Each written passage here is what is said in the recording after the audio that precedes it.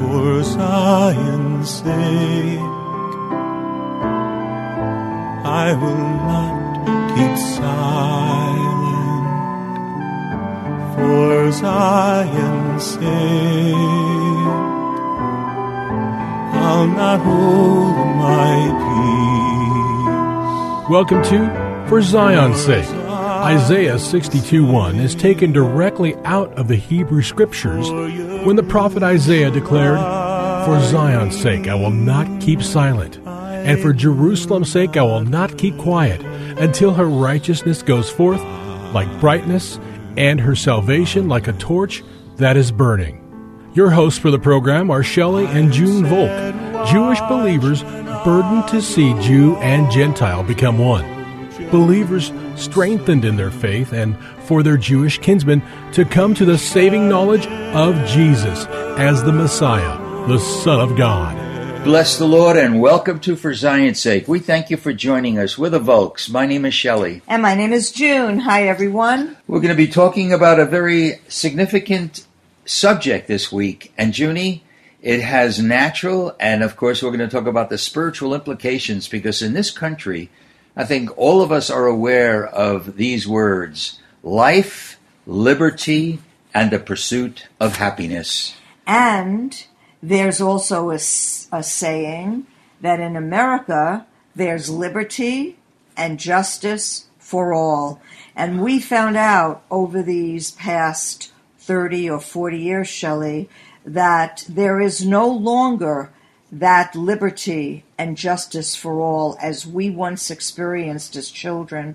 And so we're becoming aware that the place to find that liberty and that justice for all is only in the Lord and His Word. And we see that if we look at these words, life, liberty, the pursuit of happiness, and justice for all, that's exactly what we could find in only one place, as you're saying, Junie, and that is in the Lord.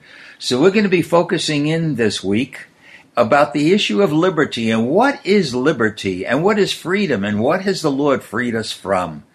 We find an example of this, Shelley, in Psalm 119, verse 45. "And I will walk at liberty, for I seek your precepts."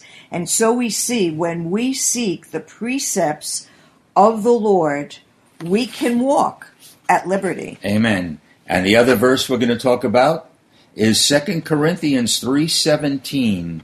"Now the Lord is the Spirit, and where the Spirit of the Lord is, there is liberty." So we need to ask ourselves, to begin with, what is liberty to a believer, Junie? And when we think of liberty, I think the natural inclination is to say, well, liberty is doing whatever we want. But the scriptures warn us, we shouldn't make liberty a license where we can do whatever we want. But liberty in the Lord is the freedom, in other words, the freedom is given to us from the bondage that keeps us from doing what we ought. Because we're aware of the fact that sin makes us slaves, and sin is our master, and we are slaves to whatever masters us. And we need to have the Lord be our master in everyday life. And how can that come about? And even as we look at these scriptures, we're going to really see and learn something. In Romans chapter 3, verse 23, we read, "We have all sinned and fallen short of the glory of God. And Jesus came to earth and fulfilled what was written about him." And that what was written about him we find in Isaiah chapter 61, verse 1. "The Spirit of the Lord is upon me, because the Lord has anointed me to bring good news to the afflicted. He has sent me to bind up the brokenhearted, to proclaim liberty to the captives, and freedom to prisoners." So again, Jesus is the only one who could set us free. And one of the main reasons he did come, of course, it's to bring salvation. But there's no true salvation if we remain afflicted. There's no true salvation if we remain to be brokenhearted. There's no true salvation if we're captive and we're in prison. And that's why Jesus came. This is liberty. And that's the glory of living a life that sets us free from the bondage of sin, the fear of death. Jesus came to destroy sin and to destroy death and to give us a new life that really is life, liberty, and the pursuit, not just happiness, but of true joy. And you know, Shelley, it's an important thing to remember that a personal relationship with the God of Abraham, Isaac, and Jacob can only come through the knowledge of the Messiah, Yes, Lord. the knowledge of our Savior. So it's so important for anyone who's listening, if you don't have a personal relationship with the Lord, if you find yourself brokenhearted and unable to be healed, if you find yourself a captive and feel as though within you're in prison, if you want to be unbound and set free, that is why Jesus came. And you can even pray now and give your heart to the Lord and ask Him to forgive you for the wrongs that you've done in your life. Ask Jesus to come into your heart, to be your personal Messiah, Lord and Savior, and ask for His mercy in His life to touch you, because it is good news that He came for the afflicted, to bind up the brokenhearted, and to proclaim liberty to the captives, thank you, Lord, and set the prisoners free. So you can turn to the Lord right now. We find another example of liberty and the pursuit of happiness, or joy, as you said, in Romans 8:2. For the law of the Spirit of life in the Messiah Jesus, or in Christ Jesus, has set you free from the law of sin and death. You know, I think of the well-known verse, Junie, about we have life through the Lord, but if we don't have His life, it's just a progression towards sin and death. And while you were talking, I also thought of another freedom that we need to be free from, and that is ourselves. And we'll see as we go through this week, freedom is coming under the jurisdiction of the Word of God. What do you mean you have life in the law? I don't understand. In the Lord. Did I say law? I'm sorry. Life in the Lord will give us freedom. Life in God, life living by every word that proceeds from the mouth, is true liberty. When we're not a believer, we'll think that's bondage. But we're in bondage to ourselves, and Jesus came that we might not live for ourselves, but also live for His glory. That's freedom. That's liberty. Because whether we know it or not, we're going to be a slave to someone or something. And as we'll see during the course of this week, the apostles and the disciples who were free, who turned the world upside down, one of their titles was called bondservants. And you'd think, Junie, I mean, if I heard that word and I wasn't a believer, I'd say, oh, I wouldn't want to be a bondservant. I don't want to serve anybody. Listen, we're either going to serve ourselves or we're going to serve the Lord. And, you know, it's joy serving the Lord. And I think to go a bit further, Shelley, it's not only serving ourselves, it's really serving the evil one, serving Satan, because if we're not slaves or bondslaves to the Lord, we're really bondslaves to sin. That's right. And the wages of sin is death, and the one who brought sin into the world was Satan himself.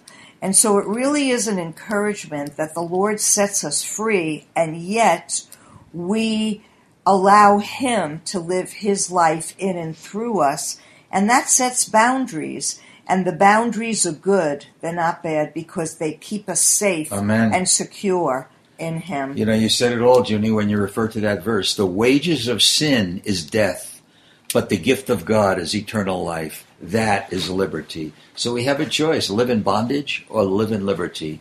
Another verse that we need to understand is Romans chapter 6, verse 18. We have been, this is past tense if we're a believer, we have been freed from sin and have become slaves of righteousness. So again, Junie, we see the difference between bondage and liberty. We're either going to be a slave of sin or we're going to be slaves of righteousness. It's one or the other. There's nothing in between.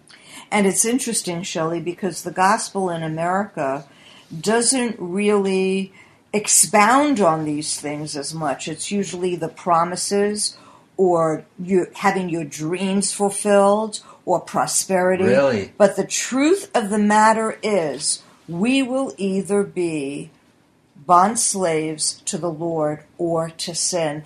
And I don't think many realize that as believers, if you can't get free from whether it's alcohol or drugs or lying or doing things that you know aren't right, we need to ask ourselves, Lord, where did I lose that key to set me free? Because Jesus is the one to set us free. And you know, if you ask him, he will answer you and show you and deliver you and heal you, because we can live lives hidden with the Messiah, hidden with Christ in God, which will bring joy and peace and righteousness and what we're talking about this week, liberty for all. Really. Well, let's go back, Junie, to the verse that you read at first. That was Psalm 119, verse 45. And that word says, "And I will walk at liberty, for I seek your precepts." So actually, when you look at this verse, Junie, it does not indicate how to obtain the liberty, but rather what the conditions of retaining it is. So the Spirit of God sets us free. But how do we keep that liberty? Well, I think we see it in the first part of that verse. And it says, "And I will walk." Walking throughout the New Testament speaks of progress. Walking in Scripture refers to our life in the Lord. So there needs to be first, I will. I will walk in the ways of the Lord. And just by saying I will, it clearly indicates that we're setting our eyes on a purpose. There's a divine determination that's inspired by the Holy Spirit, and that will bring us liberty. And by doing exactly what verse 45 says, we will keep that liberty, because how does he walk in liberty? David wrote, by keeping the Lord's precepts. And precepts refers to a way of life. It's our everyday conduct. And we're coming to a conclusion today, and we'll start tomorrow's program with a great New Testament example, Junie, of what a precept is. But you know, Shelley, I didn't realize you're going to be reading this particular verse over again and expounding on it.